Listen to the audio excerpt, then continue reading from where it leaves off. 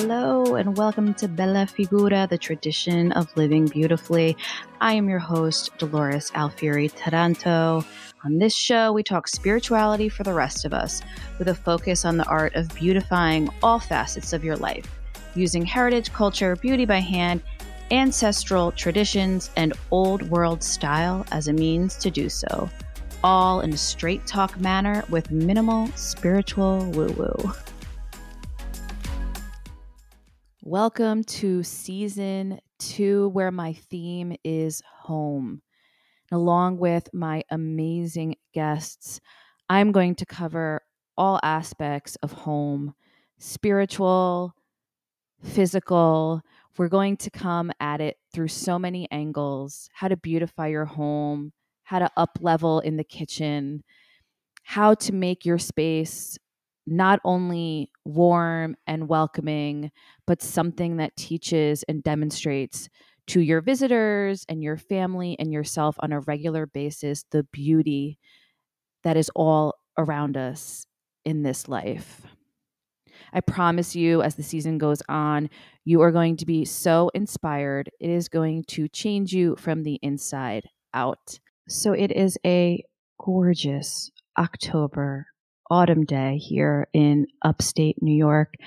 I am in the Catskill Mountains and I have a little bit of time to myself. My husband is outside with the baby and he is breaking up all of the twigs and branches that he has cut down and breaking them up into little pieces, trying to get our 2-year-old to help him do it.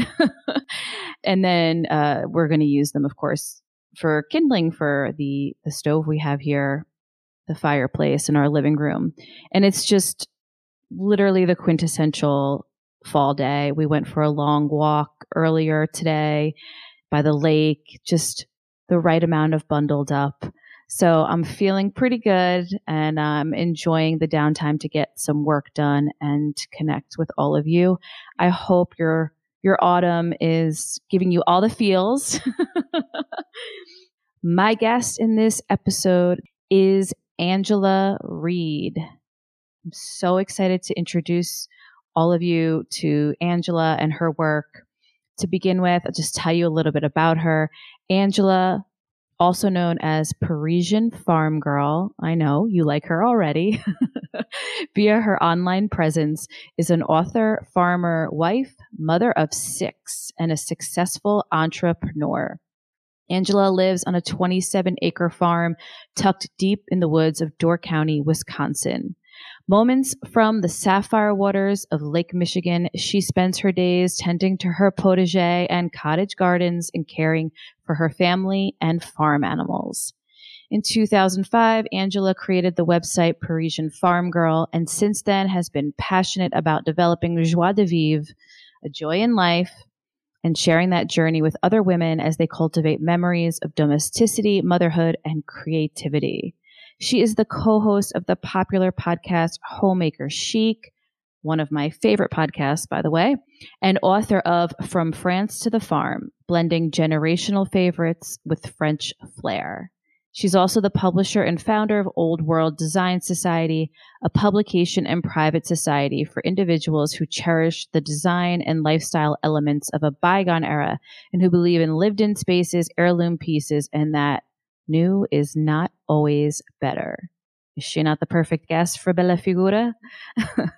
So obviously, Angela is doing the work that so many of us are interested in. And I wanted to have her on as a guest for so many reasons. I mean, her connection to France, her old world tastes, her mission to elevate being a mother and homemaker to art, and her knowledge of so many of the foodways of our ancestors. I could do 5 more episodes with Angela, and maybe I will, because this one just scratched the surface. And as a quick side note, I recently contributed an article for the winter issue of her Old World Design Society magazine, and I definitely look forward to contributing more in the future. So check that out for sure. I'll link to it in the show notes. It's so much more than a magazine. It literally is a society. It's a group of like-minded people who basically look at design and taste the way so many of us who listen to this show do. Okay, it's time to take a few moments, relax, put up our feet, and talk about wine. That's right, folks, wine. As an Italian, of course, wine is an important part of my life. And growing up, my family had a tradition where we made homemade wine, yes, in the basement. And we actually still continue to make homemade wine. So I am so excited to be partnering with Dry Farm Wines this season, where the theme is home. It is so fitting, and it even for me feels downright poetic. And I'm thrilled to share with you this wine monthly subscription service that I have been in love with for several years now. All the wines are organic, they're biodynamic, they're grown on small family vineyards where they care about the land and they care about their product. I wanted to learn more about wine because it is such a big part of my culture, and I know it is for so many people, regardless of their respective cultures. And I really want you to take this journey with me. I am going to be talking about Dry Farm Wines because I'm really passionate about it. And I would love for you to come along with me and really not only listen to me, but be experiencing what I'm talking about at the same time. You can use the link created especially for Bella Figura listeners. And if you use my link, you will get a bottle of wine for just a penny when you use the link created especially for Bella Figura listeners. And that link is dryfarmwines.com/Bella Figura. That's dryfarmwines.com/BELLAFIGURA. Really hope you'll join me on this journey. We're going to learn a lot about some really wonderful wines and really be able to lift our glasses and celebrate home and the life within it. All right, let's jump into this amazing conversation with the one and only Angela Reed. Angela, welcome to Bella Figura. Thank you so much, Dolores. I'm so thrilled. Thrilled to be I'm freaking here. out. Freaking out. I told you before we started recording the many reasons why I'm so excited to have this opportunity to speak with you. And as I told listeners in the introduction, I listen to your podcast regularly and I watch your videos as soon as they come out. So this is like, I'm sure other people tell you this, but it's like having a friend that I never met in person, you know, like being able to talk to her now. I'm always listening and now I'm actually getting to exchange with you. And that's really exciting. And I know you're very busy, big family. And so I'm grateful that you gave me some time. Oh, yeah. I actually got to sneak away. We did like the big family move, you know, like every 4 or 5 years, you just have to get a dumpster and confess your sins of accumulation. And so that dumpster got dropped off this morning. I'm like, sorry, guys, I got a podcast to record. Have fun. When I come back, all this stuff better be gone. Right? The garage better be clean. That sounds so cathartic. Just dumping everything in there and like, feel ooh. good. You feel like a new woman. Yep. So before we begin and get to introduce you to my listeners, I did just want to tell you how I came across your work and just quickly, you know, how much it means to me. So I found you on YouTube, actually. That was kind of my entry drug to Angela and Parisian Farm Girl. And I was like, what is this? And it was a time last summer where things were pretty crazy in the country. And there was a lot of violence and the lockdowns were kind of like in and out. COVID, I live in New York. It was so stressful and scary and all of these things. And I was following all kinds of people on social media that suddenly they didn't resonate with me anymore because the things that had come to the forefront of my life with motherhood and being a wife and then, you know, just being in your home. I've always kind of loved being at home. I'm a huge homebody. It's embarrassing how much of a homebody I am. I hesitate to tell a world that loves international travel so much how much I love being home. Mm-hmm. So that's not new, but being forced to be home really gave me this kind of renewed perspective on what do I want my home to be? And so it was just like a lot of these people who were inspiring me no longer did anymore because it just was a different route. They were doing different things. And then through you and your work, I came across your very good friend, Shay Elliott, who you do the Homemaker Chic podcast with, which we'll talk about in a little bit. It's hard to talk about you and Shay without talking about one or the other, which is great. So anyway, you guys really, both of your works just meant so much to me. And when I was gearing up to do season 2 of this show, I just thought, number one, I want the theme to be about home because I think that's really important and all the different explorations of that. But I wanted to introduce people to you. So I think they're going to love you. Okay. A little heavy, a little lengthy, but necessary. No so to begin, because this was a thing for me until I found one of your videos that actually explained it.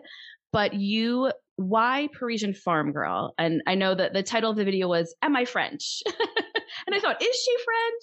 So tell us a little bit about how that whole thing came about. Sure. It was, I started blogging back in the blogging heyday with Pioneer Woman and the Julie and Julia Girl, a long time ago. OG. Blogspot.com, Oh. And I didn't know anything about blogging. I didn't know it was like a livelihood. I had no idea what people were doing. I just was it was right about when Facebook came out, and I had cousins showing pictures of their burritos that they ate for dinner. And I'm like, I don't want anything to do with whatever this Facebook thing is.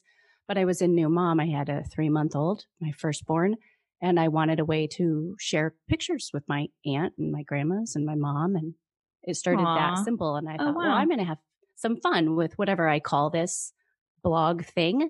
And how would I describe myself? I want to be a farmer. I come from a farming heritage. I'd like to have a farm of my own someday. And I could live in Paris too, very easily. So this, yin and yang sort of a thing. And so I thought, Parisian Farm Girl. And I made it, I named it, made it. Then I sat bolt upright in bed one night and thought, oh my gosh, I should spell it the way the French do, the feminine version of Persian, which has been just a thorn in my side since then because nobody knows how to spell it. It's attached to my email address. It's just a disaster, but I love the the things you don't think about down the road that people are going to have to spray.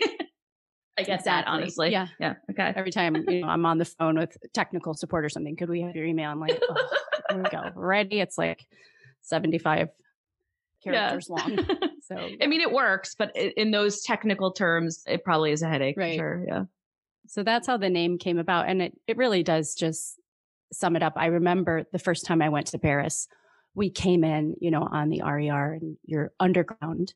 You haven't seen anything yet. So you've come from Charles de Gaulle and you're underground and you come up the stairs and voila, you're in Paris. And I've never been, so I'm, oh my gosh. You don't see anything until you come up from underground. Wow. If that's the way you choose to get into the city, not by taxi or whatever.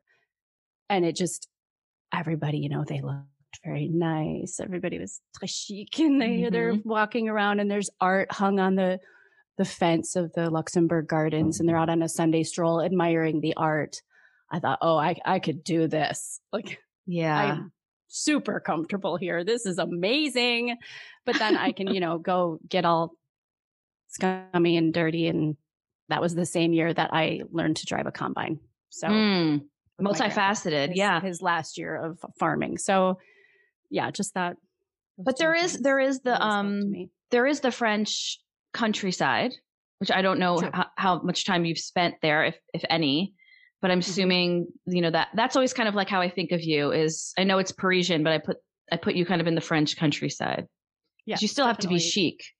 It's especially, the further and further I kept moving away from the city. So. Right. Yeah. Yes. So you're, a big theme of this show, obviously, is the tradition of living beautifully. So in my Italian culture, we have a saying, which is the namesake of this show, called bella figura. And growing up, it was used often moralistically. Your parents would say to you, "Nu fa brutta figura." So don't go out there and be ugly. Don't go out there and do something ugly.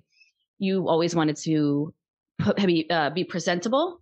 If you were going to somebody's home, bella figura is bringing a cake or bringing wine. You know, it's the right thing to do. It's the right way to live. And brutta figura, right, is the wrong way. It's bella and brutta. So that's the basic idea here. And when I started this show, I just loved the idea of exploring ways to beautify different aspects of our life, you know, spiritually, emotionally, and of course, physically. And that has to do with what we eat and our homes, etc. And this is a really big part of what you do.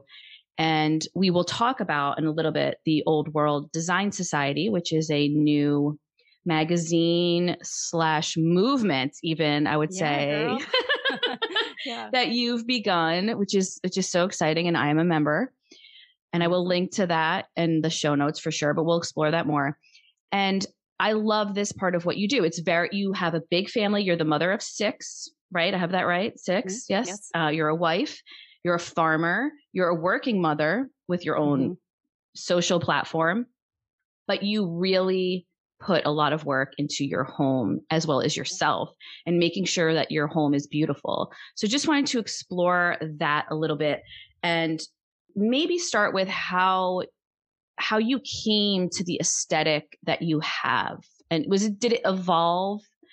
Was this like, did you always love antiques? Was it always old worldy? Is that a thing? Can I say that? Now. Yeah. So, I mentioned my grandparents, they farmed 1,000 acres, had a big farmhouse. My grandpa was born in the farmhouse. His grandfather built the barn. My mom grew up going to farm auctions with her dad on the weekends. And they would bring home antiques, along with farm implements and things like that. But she was surrounded by older things and that hustle of making the bid and, that adrenaline. And then I subsequently grew up going garage sailing on Friday afternoons. My mom looking for that staple gunned paper plate to the telephone pole, Yeah, like sail. Yeah.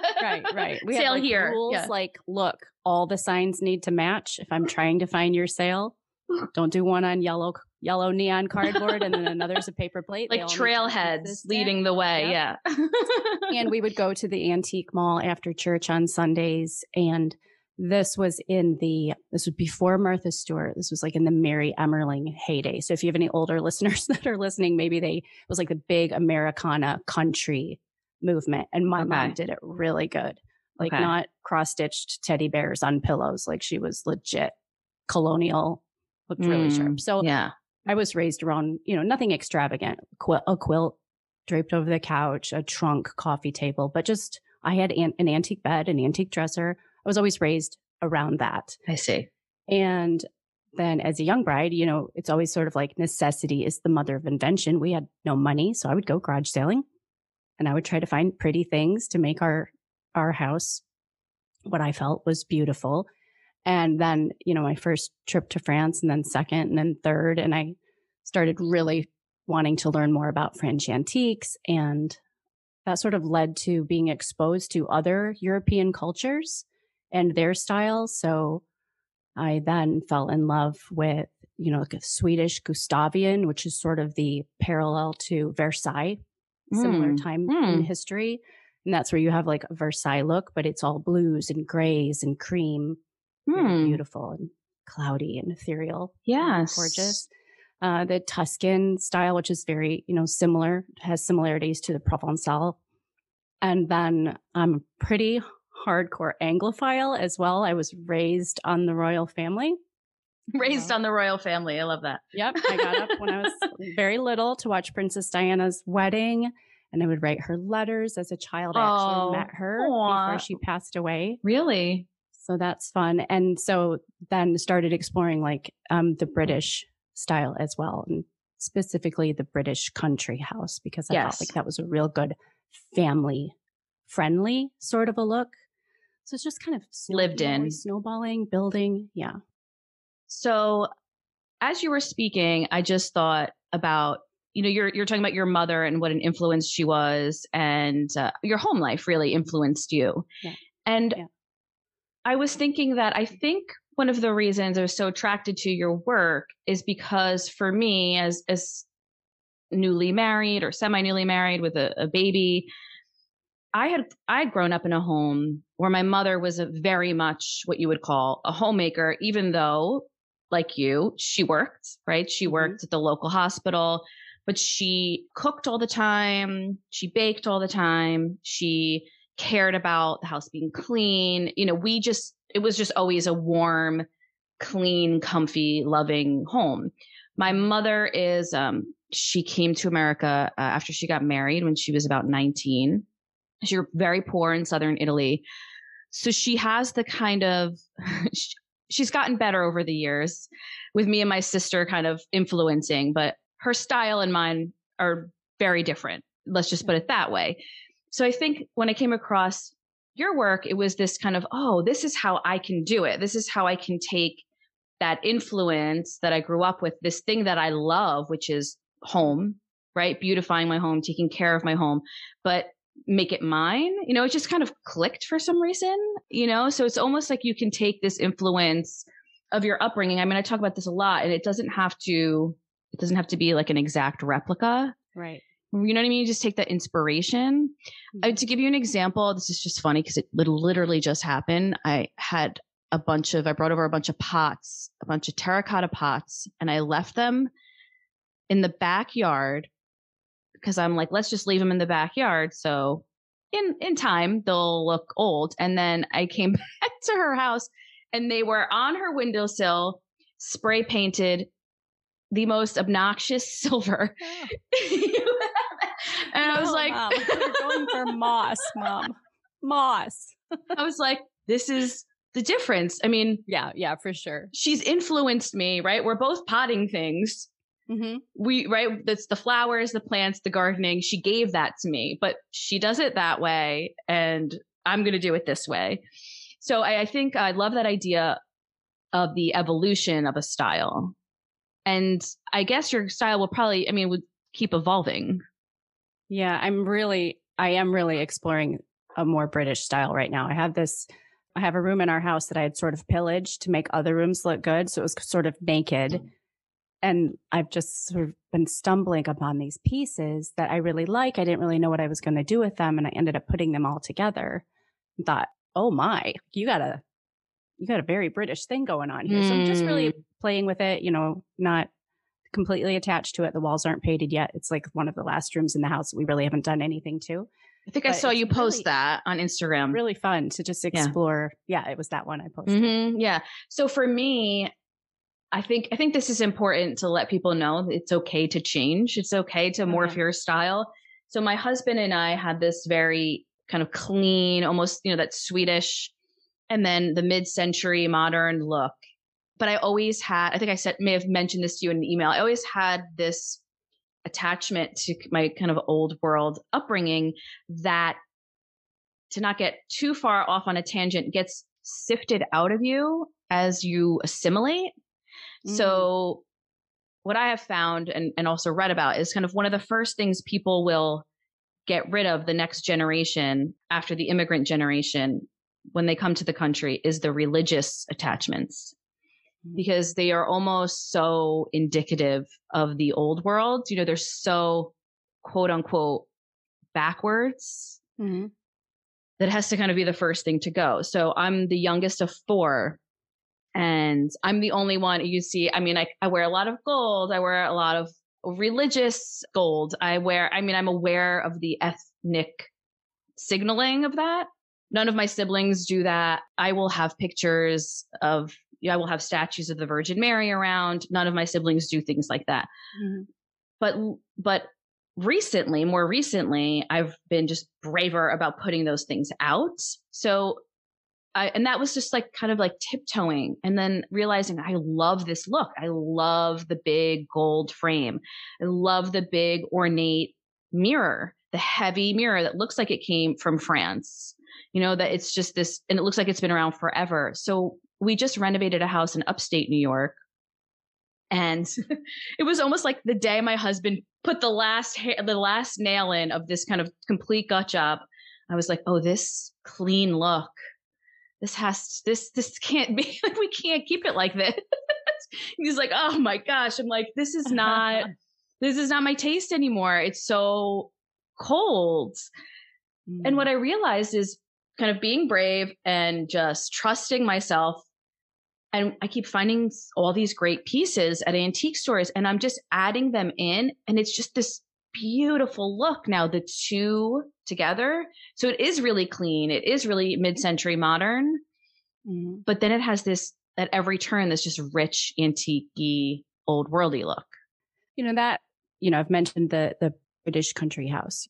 That's, estate been there forever. And so you have things from 6 generations past mixed with whoever's inherited the home, and objects and furniture stylings are important to them. Look at homes in France. I don't know what it's like in Italy, but in France they have antiques, maybe not as cluttered of a look as the English look, but really nice pieces that they either appreciate because they very much appreciate art or have been passed down from generation to generation. And there's tons of IKEA mixed in with that, just out of pragmatism and the need for it. It's everywhere. I mean, people don't realize they have it really in their mind, like, oh, French style should look like what Betty Lou Phillips or some real specific and over the top. But actually it's just all eclectic. Yes. Just very eclectic. Yeah. And it doesn't have to be a showroom that you walk into with the label, like French country, and everything has to be under that label. And I think that matchy and perfect. Exactly. And, I think that comes with, that's why I mentioned the word brave. I mean, brave in a small context, but just trusting yourself and having confidence that you have an eye for this. It's your eye. It's what you like and what you see. And surrounding yourself with things that you love is very important. And nobody can tell you that you shouldn't love that. Exactly. And that you shouldn't have that out. I mean, that was one of the things that was kind of like something really that was first became important to me when I was a first, new homeowner, was like, oh, I'm not going to put these things away. I have like little things that were my great grandmother's or whatever. I'm not going to pack them up. I'll just put them here, put them there. For me, I have a lot of family treasures in the house. And for me, being surrounded by them, it just helps me feel connected. Yes. We have a very forward focused culture. We just want to look forward. And I think there's something really very special about looking back and at least acknowledging where the people that you come from. Yes. Having that connection. Well, you're speaking to the right audience on that note, because it's definitely a big part of why people listen to this show. It's this idea that you want to live with the past in a way, and make it not the past. And so, keep it current. Keep it current. Exactly. So those items around your home are like this constant connect to your ancestors. So if you have, I have which I've posted in the past, I mean, it's been a long time, but I have, my maternal grandmother was very poor. And the only thing I have of hers is a bridal nightgown. And it's this very harsh, it almost feels like a potato sack. Potato sack, yeah. Yeah, it's linen just so, it's it didn't move when I picked it up. And but it was embroidered. I'm not positive if she embroidered it or it would have been my great grandmother, which is incredible to me if that's the case. With her, and I'm named after her, so it has her initials in it. And I mean, I'm not going to wear it. It's too big to kind of just hang on the wall. So I just folded it into a shadow box is that the word, shadow box? Those boxes? Yeah. Okay. And printed out a photo and I just kind of put them together and I have it hung up on the wall. And you could just do something simple like that, but it's so powerful. And her spirit's there. See the statue behind me, the big one? Yes, I can. Yeah. She's actually wearing my grandmother's bridal veil. Oh, see that? Yeah. Yeah. That definitely resonates with our listeners. So these antiques don't always have to be things that you spend a fortune on. You can go to flea markets, thrift stores, or they can be family heirlooms. And you're currently the generation entrusted with taking care of them is kind of how I see it. Yeah, exactly. And I think your Old World Design Society is really helping people to do this and to see it. I hope so. Yeah, no, definitely. So before we jump into that, I did want to just establish a little bit for my listeners how much you really are kind of reimagining, at least for people like me, reimagining motherhood and an approach to motherhood. I recently did a Mother's Day post about some of that. Thank you. I loved your comment. Thankfully, I actually got a lot of great feedback. I mean, like a lot of positive feedback of people who felt very similarly. Mm-hmm.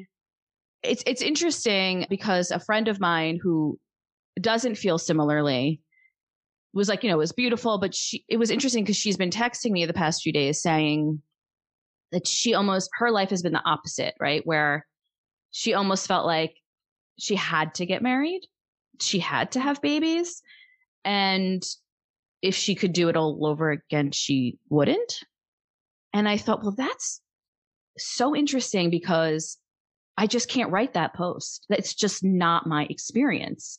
Mm-hmm. Mine has been the opposite, which is I very much bought into this American ethos of quote unquote freedom, which doesn't really ever mean being free. It just means no responsibility. I can do what I want when I want, have what I want. Now I don't have to sacrifice for anything or for anyone. And I tried to be careful about saying things like I wasted time, but I feel like I wasted time. I've had my son older. I got married older, and I'm grateful for those things. But when you fall in love with a husband and children, your child, all you wish is that you would have more time with them, not less. Right. Yeah. So, I mean, if I could get anything, it would be rewind 10 years and have started this all 10 years ago. Mm-hmm. With that said, I think some of that stigma is this idea of motherhood as something that is crippling and going to end your life. It's going to take everything you have. You're going to be miserable. You're never going to speak to adults again. You're never going to do anything creative again. Yeah. Your life is over. That's really the vibe that you get. Your creativity is over. And when I came across you and again, your good friend Shay Elliott, I thought this is so what I need. This model of motherhood as something like motherhood for you is the art form. I love it. I just love it. You're going to have people like your friend that I think I have to believe are the exception, and that's okay.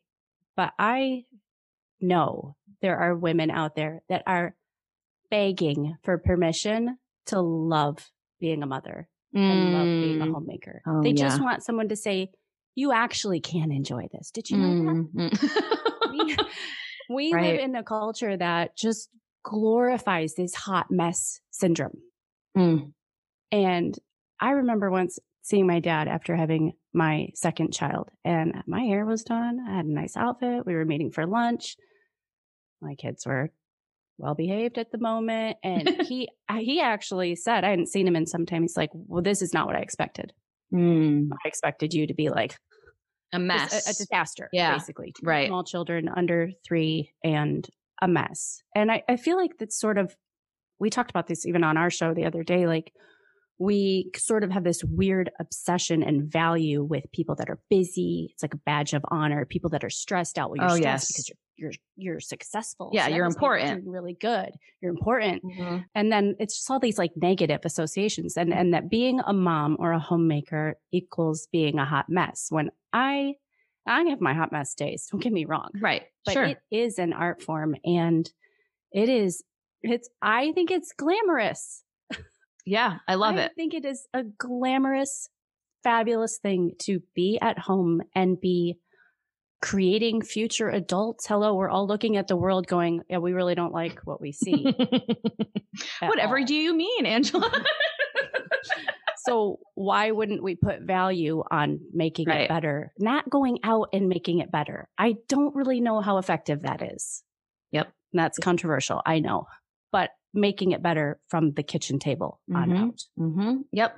I just think there's a beautiful, glamorous thing to be able to get up in the morning and create a meal for someone, to express yourself creatively, put on your jewelry, put on your red lips, put on a decent outfit, take care of your family, create a beautiful environment. This is my museum. This is like my show. This is my canvas. Every day I get to go, what do I want my art to look like today?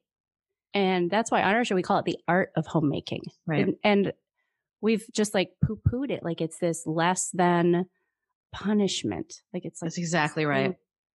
Yep. You're resigned. You get stuck doing instead of this honor. But there's so many conversations there about self-idolatry and serving others and the beauty in serving. I mean, that's a whole lot of worms. It is a whole lot of worms. And I think that the reason I mentioned my friend was because it was something I actually hadn't even thought about when I wrote that and posted it. And I thought, oh, that's a whole lot of worms people could have thrown at me if they wanted to. And I just would have said, you write that post. It's not my experience. It's just not what happened. But, some of the things that you talk about often is getting up in the morning, even if you're home all day, and getting dressed. So this is not, you don't live your life in your ripped sweatpants, taking, cleaning your house, being miserable about it. You don't like it. Who wants to be in like ripped sweatpants in their husband's flannel shirt? Who would like that? Exactly. Right. It's your mentality. It's not bella figura. Right. The world, the world may not be seeing you, but is that all that matters? No, like how you feel and how your husband sees you and how your children see you. And, this is not a misogynistic thing. You would hope that even your husband would kind of see himself and his self-care the same way. You're representing yourself every day.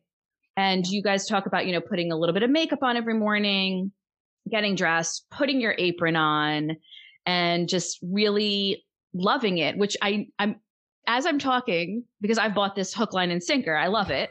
I'm thinking there's probably somebody listening like, these two are insane, because it's been so cast as drudgery, and so what is freeing now? Ordering in, going out. I love doing those things, not hating on them. Right. But it's like, oh, I have so many more important things to do than cook for my family. That's kind of the mentality. I don't have the quote in front of me. I need to just like pin it because I reference it all the time. We talk about it all the time on the show. But Chesterton has a quote, a passage about the homemaker not having the pressure to be good at just one thing. And this is not on the show. We always talk about like, we're all homemakers. So whether you're a career woman and you come home and then make dinner, right? Or you're single with no children or married with no children, you're still a homemaker. I'm not talking about like big families or anything like that. But when it comes to the art of homemaking, we get to dabble in so many different things without the pressure to make money from them or the pressure to excel at them. I have this thing, you've probably seen it on YouTube, about celebrating just being an amateur. Like, let's just stop already with like everyone having to be an expert and everyone having to take something, everything being epic and going all the way. What about just being an amateur? I'm pretty good in the kitchen. I like people. That. Nobody's dying on my watch. Yeah. Nobody's starving on my watch. But also too, looking at homemaking like it is a job, God forbid. Think about like if you had like a really swanky job on Madison Avenue and you went in with your sweatpants and your husband's flannel shirt and no one trained you. Right. You were just there and you had to go. You had to do it day in and day out. You didn't know what the heck you were doing year after year after year. Who would love that? Right. So well put. So looking at homemaking, like, okay, what are my responsibilities? Keeping people alive. Maybe learning a little, like, I don't know, natural medicine so I can keep people healthy, dress a minor wound. I don't know, bake a loaf of bread, clean really good, like learn how to clean, like looking at it very pragmatically, like, and acknowledging here's a few areas I actually need to skill up in if I'm going to enjoy this for the next 20 years. Yeah, that's however long it be. I love that. Here's a couple areas I need to scale up in. I think for me that happened with bread baking. I just want to learn this. And I'm definitely still an amateur, although I'm so much better at it than I was when I started. But I just thought, why don't I know how to do this well? This is crazy. And I think you probably know this way better than I do, because I'm sure with your platform, you experienced it. But there's like a renaissance of home life for a window, at least, when the lockdowns happened and we weren't allowed to leave our houses and couldn't go out to eat, where, you know, you couldn't buy flour if you wanted it because everybody was like, oh, home. Hey, what a concept. I'm going to bake and I'm going to do this. And that's great. I mean, I'm not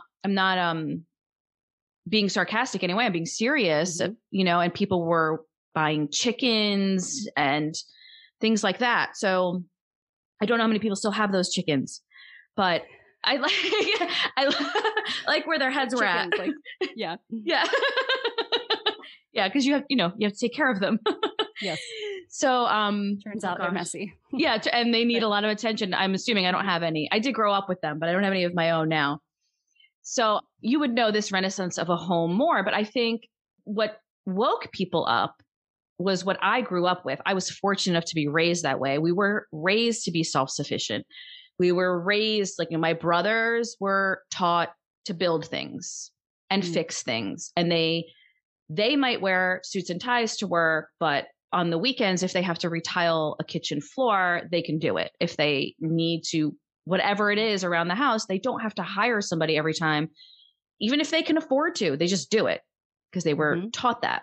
And I was taught things like that I'm really in love with now, all renewed, which is, you know, the cooking, the baking, the homemaking. And in those years where I was, you know, rebellious and kind of had a disdain for those things, they seemed too homely, too small is the word.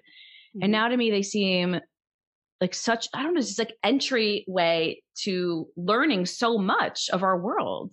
I mean, then it gets so big. And it gets so big. Gets so big, you can't even keep up with it. It's so true. I like totally get I could that. do this, and then I could learn this, and oh my gosh, I could make a skirt, and you know, you just start.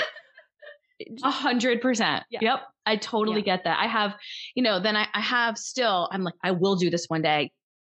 Oh, I'm forgetting what it's called right now. It's not wood blocking. It's like the non-wood version of, you know, you carve out something and you stamp it on a tea towel or you stamp it. I'm forgetting the name for it right now. I'm blanking. Yeah. And I have those materials. I'm like, I'm going to make tea towels with my own designs on them. And it started with the bread. And then now I make my own beeswax candles and I love doing that. And you feel so accomplished and you're thinking, why did I ever think this was small? It's so big. It's your metal, like testing your metal against the world and circling back to this grit. It takes grit. Takes grit. That's a great way to put it. And circling back to the self-sufficiency that I think people, you know, a light bulb went off that this world that we live in could just stop. And you know who's not going to starve? Everybody living in Angela's house. That's right. Because you know how to do this. You know how to do what our ancestors had to do, but you're up leveling it. And this is why it's so exciting. You're taking this very ancient human practices, these ancient human practices, and you're just taking them to an artful level. It's beautiful. Oh, thanks. So with that said, I also want people to know you are a farmer, as you mentioned. You are a gardener and you homeschool. I'm a gardener. You do a lot. It's really impressive how much you do. But I think you have a passion for it, and that's kind of what keeps you going.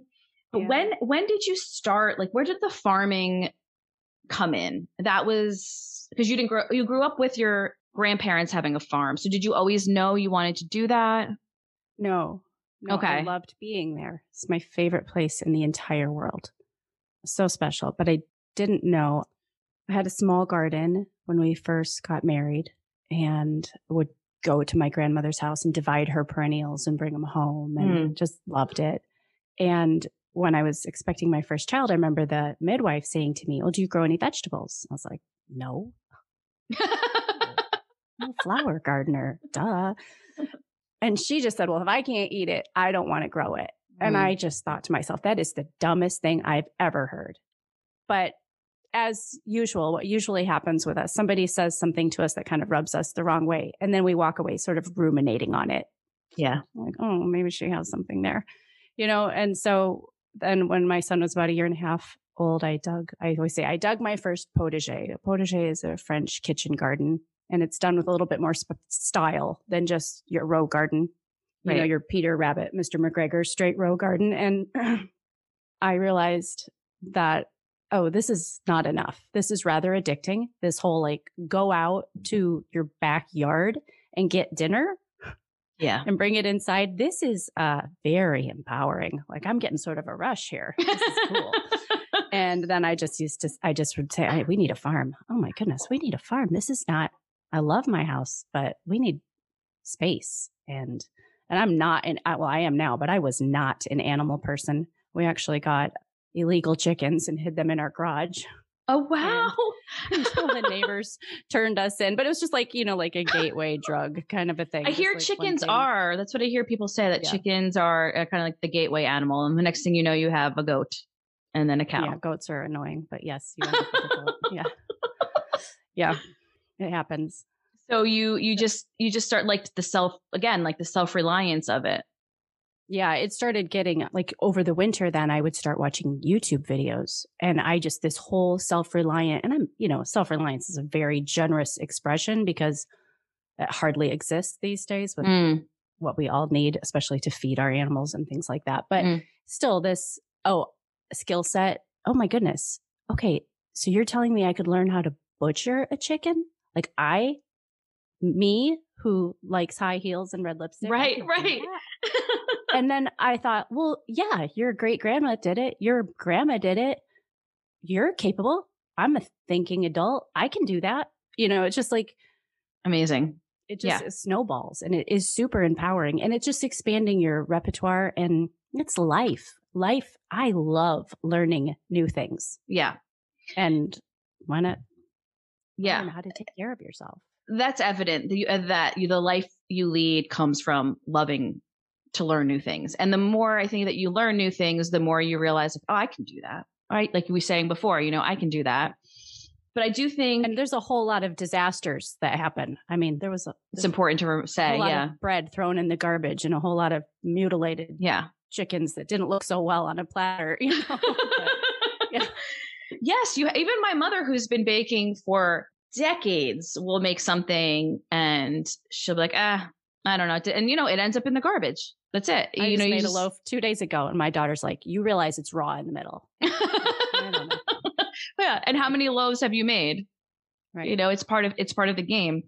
So I think the farming aspect is very interesting to me. And I think it'll appeal to a lot of my listeners because it is very traditional. It's very much the work of our ancestors. And we've moved away from it so dramatically that I think it's easy to think that the way we eat and the way we purchase food now is normal. Yeah. Yeah. It's very easy. Another reason I really pursued it, I felt, and maybe it's appropriate, maybe it's not, but with having children and looking at the world, I felt like a real responsibility. And my husband and I talked about this all the time. Even if I don't need to know how to butcher a chicken or butcher a pig, maybe my grandchildren will need to know how. Oh, I just got chills. Yeah, I did. I just got chills. That was a real catalyst for it. Wow. This might be ridiculous. This might be a very expensive hobby, a very time consuming hobby, messy, but maybe this is a skill set we need to inject back into the family timeline. I get that. I really do. Yeah. And I think the last year that we just lived through may have thrown up that flag for a lot of people, whether they're sticking with it or not now. But I think it reminded you the modern world as we know it, it's not a given. It's not a guarantee. It's not a guarantee. And I remember talking about this with a lot of my friends saying, what the hell is going on? What the hell is going on right now? Right. And some of, having conversations about the fact that we have grown up in a time that just happened to be relatively here in America, relatively affluent, relatively peaceful in terms of, you don't have British soldiers knocking down your front door and dragging people out, at least not in this country. And everything is at our fingertips. And we just thought oh, well, this is life now. We'll always have money. We'll always have that easy access. And I don't know. I mean, for me, definitely. And I have a feeling for a lot of my listeners that reminder, the reminder that is fragile, as if I had needed it, was big this year. And shame on us for like not realizing that. Yes. Like how far removed from like World War II and all that chaos and post-war are we? We're not that far removed from that.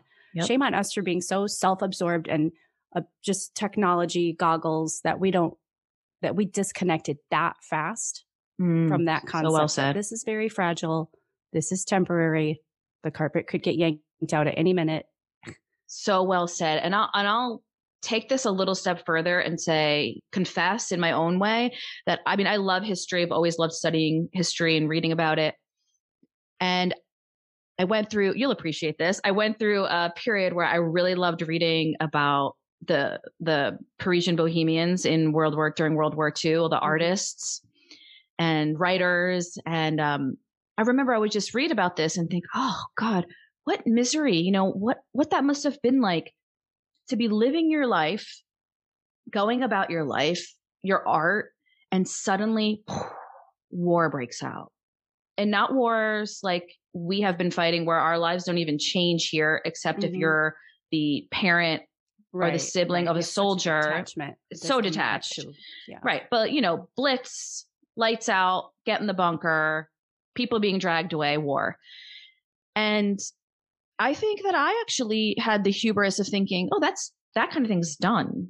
I mean, isn't that amazing that kind of thing's done? And then the unrest this summer, I live in New York, not far from the city. I have an office in the city. Just reminded me, that we have not come very far. I mean, I'm not comparing what happened this summer to World War II, but what I'm saying is you realize very quickly that nobody's coming to save you. Right. On so many levels.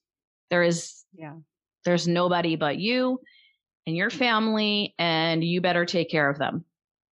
And I think, right. And I think, the work that you're doing is a reminder of that and a hearkening back to that. Our ancestors knew that. Who was going to bring them food if they didn't grow it? Who was going to bring them meat? I mean, if they didn't take care of it themselves. So it's beautiful stuff. I love that you said that you weren't an animal person and now you have all these animals, because I sometimes think like I'm not a dog person. So like I always lose like half an audience when I say I'm not a dog person. Just whispered it into the mic. Right.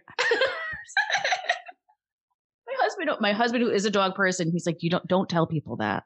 I know. They just people are like serious about their dogs. They're serious. It's okay. Well, look, I'm allergic to them. So that's like big deal. But no, I'm actually much more tolerant than I used to be, just emotionally. Yes. Well, I have a theory that I don't dislike dogs as much as I dislike their owners. Oh. And I think that's what it is. Because every time I'm around a well-trained dog, I can love that dog more. Yes. I think so. It's almost the same idea as if you don't discipline your child. No one's going to want to be around your child if you're, that child has no boundaries and knows right, and doesn't have good manners. It's the same thing with dogs. Like, just don't bring that dog. No, I totally feel that. Like, I've got on white trousers. I didn't want you to jump up on them. Like, and then the dog owner's smiling. Isn't he cute? I'm like, no, it's not cute. I totally resonate with that. Okay. Anywho. But I mean, like, I gathered my first eggs with gloves on. That's how prissy I was. See. My husband and I talk often about moving into that upstate house we just renovated. That wasn't the original plan. Okay. But kind of on the heels of everything I've been saying, the way life is going, etc. We were on 6 acres on a mountain. It's beautiful. It's private.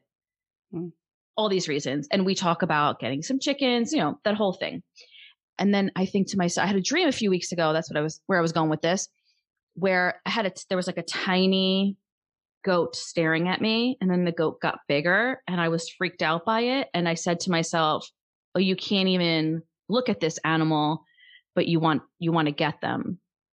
And it made me like, I woke up and I thought, oh man, like oh man, is that true about me? Like, you and Shay on the podcast talk about, butchering your animals, going out and finding them killed.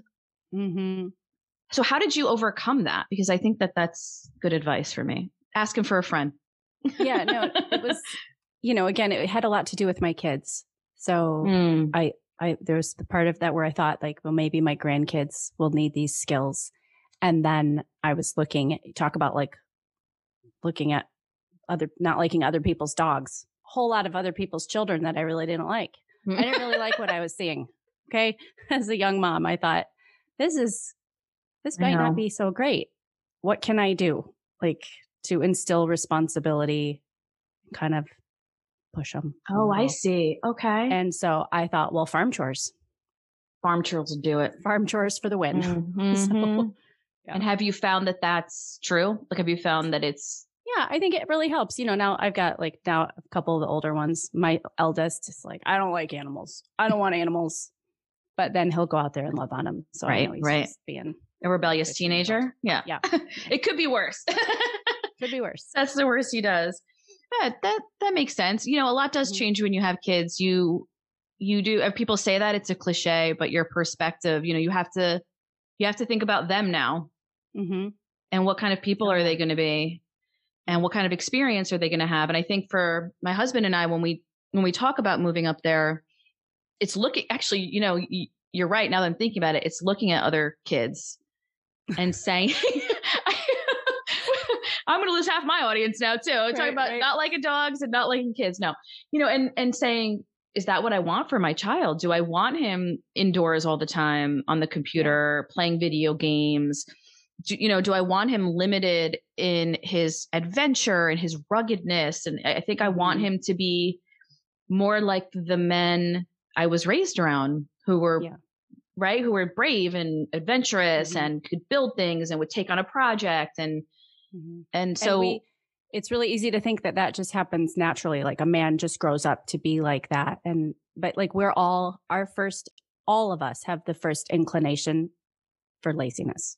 Like that's our natural response. That's our default. Wow. So to expose your kids to a situation where they can't have the easy way out or there's hard work involved, because it's like the Amazonification of everything. Everything's just instant gratification. Like for me, I can be wrong, but I just thought for us, like how else am I going to do this besides having a farm?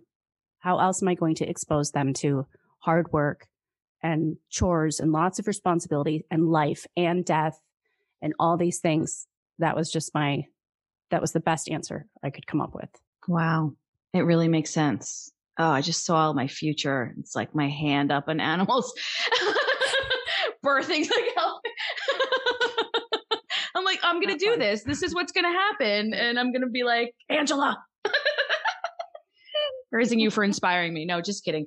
I think you make a good point, because aside from perhaps cutting the lawn and washing the dishes, it's so easy. Yeah, it is. It's our lives outside of a lifestyle like that are so efficient, quote unquote, and modernized. You're right that there isn't really much. You don't have to be like, son, go out there and cut some logs for the fire. Yeah. I mean, think about you and I. We have to seek out challenge. We have to work out. We have to set goals. We have to seek out hard things. Yes, you're so right. If that's the way we want to shape ourselves, we have to find it, because otherwise it's just not there. That is a very deep thought that I don't think I've thought of it that way before, that's what it is. And if I may for a second, it might be why so many of us are so miserable. Yeah, I mean, because we're created to work. We're created to work. Yeah. We're created to create and to work. Just had another post I did. I'm like, I just had this conversation somewhere, and it was on Instagram that I was writing about. I was up in the middle of the night before, I couldn't sleep, et cetera, et cetera. And I was thinking about my ancestors and my family. And I said something like at the end, why did they seem so heroically human? And we seem part human, part something else. Okay. And then so many of the comments, it resonated with them because they were saying that it's those things. It's technology. It's everything too easy. And in my kind of commenting back and forth with people, I realized, yeah, maybe it's not supposed to be this easy. I know that that's a weird concept, but maybe we're just not wired for this. And so things are going haywire because of it. Maybe. We need some hard work and some difficulty to shape us. So we've been speaking for an hour, and I know you need to get back to your life. I wanted to ask you about tons of other things. I wanted to ask you about homeschooling and some more about antiques as a way to beautify our lives. But in the interest of time, I do want to talk about the Old World Design Society. And if you could just start with telling me how you came to this project, because I really want everyone to check it out. And I think this is a terrific audience for that. Okay. Well, like last year, like everyone else, I had some come to Jesus moments about, okay, what do I want to put my hand to? Yeah. What do I want to create? How do I want to spend my time? And I'm a firm believer in making everything beautiful. And I think a lot of beauty is lost in the digital realm. We sit on, well, I don't, but we the collective on Pinterest, and we heart images and we gather images, and we never do anything with them.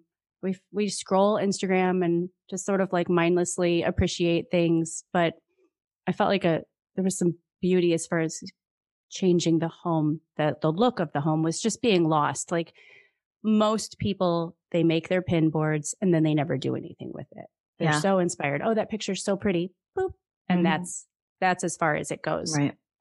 So I wanted to go old school. I wanted to create a print magazine, not one full of pharmaceutical ads, not one, I wanted to create like something really beautiful that people could hold, where the paper felt good and the images were big and inspiring and they could collect them. And you have that. There's people that loved that old magazine, Victoria. They still talk about the old Victoria issues. And there's I think it's a Danish magazine called Jean d'Arc Living that's very beautiful. There's very few publications that are just really like lush and heavy photography and just about what they're about. And so I wanted to create like an old school magazine. And then I wanted to go further because of what was happening last year. Like you've referenced all this angst and fighting and division. Yeah. Right. I thought, well, what about people that just want to talk about beautiful things? Like, can we just put them all together in a room? I really get that. Can we just give them a safe place to only care about beautiful things and not be judged for it? Like, we're not here to talk about anything else. It's not frivolous. We're just going to talk about beautiful things. Yeah. And so I decided to call it a society. It sounds a little bit exclusive, sounds a little bit fancy. I love it. I thought it was brilliant when you first announced it. I was like, that is a great title. We've got the magazine. We've got print or digital, depending on what's best for people's budget. And we're on Facebook right now. I'm not a big Facebook person, as I said, but we have a private group on Facebook, and it is a riot. Eventually, as the company grows, we will move it to its own platform on the website, its own forum, rather. I like that. But giving people a place to show off their treasures if they followed the paper plate signs, and found something beautiful at a garage sale, to share it with other people that would be excited about that. And so much style falls under the old world umbrella. So you have a really rustic, thatched cottage look, from the UK. And then you have very elegant, you were talking about heavy frames and gilded. Yeah. There's so many different styles. So just giving people a place to just be that. And the Facebook group is really, really amazing. We study a designer. Each section, this session rather, we are taking a look at different kinds of collections, different kinds of collectors, not collections, but the different kinds of collectors. Right. Mm-hmm. And we're using British designer Robert Keim for inspiration. So he has a great look. He's worked with Prince Charles. He has beautiful homes that he's done. And his concept is to always start with a rug and then build your design from there. So we're doing these challenges. People are showing their Robert Keim inspired fireplaces, their Robert Keim inspired bookcases. It's just the group is more than I expected it to be. Yeah, I bet. I wanted to give so everyone nice. a little playground, and it's really just exploded. Well, there's nothing an antiquer likes most than sharing a good find. You just kind of, when you get a good find, you want to like run through the neighborhood, like, guess how much I paid for this? Right. Isn't it amazing? Yeah. And and I think it's also a style that you're not seeing really. You don't turn on HGTV and see this. So we've been oversaturated with the trendy white farmhouse. Right. Or the mid-century modern, which as I mentioned earlier. They're both beautiful in their own way, but the rest of us are over here kind of like, yeah, but I like clutter. Yeah. Or I like Italian. Or I like French. What do I do? Yeah. Where's my TV show? You shut up. That's what you do. Yeah, exactly. You paint it white. So exactly. Yeah. Again, you're finding a void and filling it very well. And I do want to leave everyone with this idea, which is we've probably used the word inspiration like 50 times in this conversation. And I think it's really important to remember that we all need it and that you need someone else to kind of remind you. Like, for instance, like you reminded me how much I love the old world look. I was like, oh, right. I love that. Why did I leave it? And how can I incorporate it? It was you basically, you inspired me, you reignited something. And we all need that in different ways, whether it's inspiring somebody to become a better cook or inspiring somebody to get their health in order. Everybody needs that. You can't just sit in a vacuum and expect through this grind of living to always have your fire burning. You need to keep, right? You need to keep finding ways to do that. So I will link, of course, to the Old World Design Society. And I definitely encourage all of you to check it out. And I will link to all of Angela's videos. Did I say Angelo or Angela? Okay. Did I tell you my son's name is Angelo? Videos? No. Yes. My son. That's why Angelo would easily come out of my mouth. That would come easily. But I will link to Angela's videos as well as Homemaker Chic podcast, which is not a stretch to say probably right now is my fave. Oh, great. Yeah. It's probably the only podcast that I'm like, ooh, new episode. Sweet. And I put in like my headphones, take baby for my run in the morning. And then I come back inspired. Excellent. So you probably cringe at our Italian when we read our wine labels. It's got to be very entertaining. We sort of do it on purpose. I think you do. Funny. And that's why I laugh and I don't write you letters and say, you're mispronouncing that word. Right. Which I imagine people do. I have to say, you have a little bit of a better command of it because you study French. Shay, I love her. But yeah, when she does the Italian words, I'm like, oh, it's Shay, awesome. Honey. And then sometimes she just says them with a big Giuseppe from Brooklyn accent, saying English words with an exaggerated Italian accent will like fool us all. It's great. Right. But that's part of her charm. But by the way, dry farms, I've been getting dry farms for about a year before I started listening to you guys. And that was actually one of the things was like, these people are interesting. I love dry farms. It's the best wine subscription ever. I love it. Ever. I like you guys. I can't go out and drink wine anymore. No, it just totally changes your palate. You're like, it's delicious. Yeah. What was I doing? Well, and I think you guys have talked about this. I stopped drinking white wine, period. Because I was like, this is gross and it's too much sugar. Yeah. And now I love white wine. Mm-hmm. Nice and crisp. It's the best. Yeah. On that note, Angela, thank you so much for your time and for being here. This was such a treat.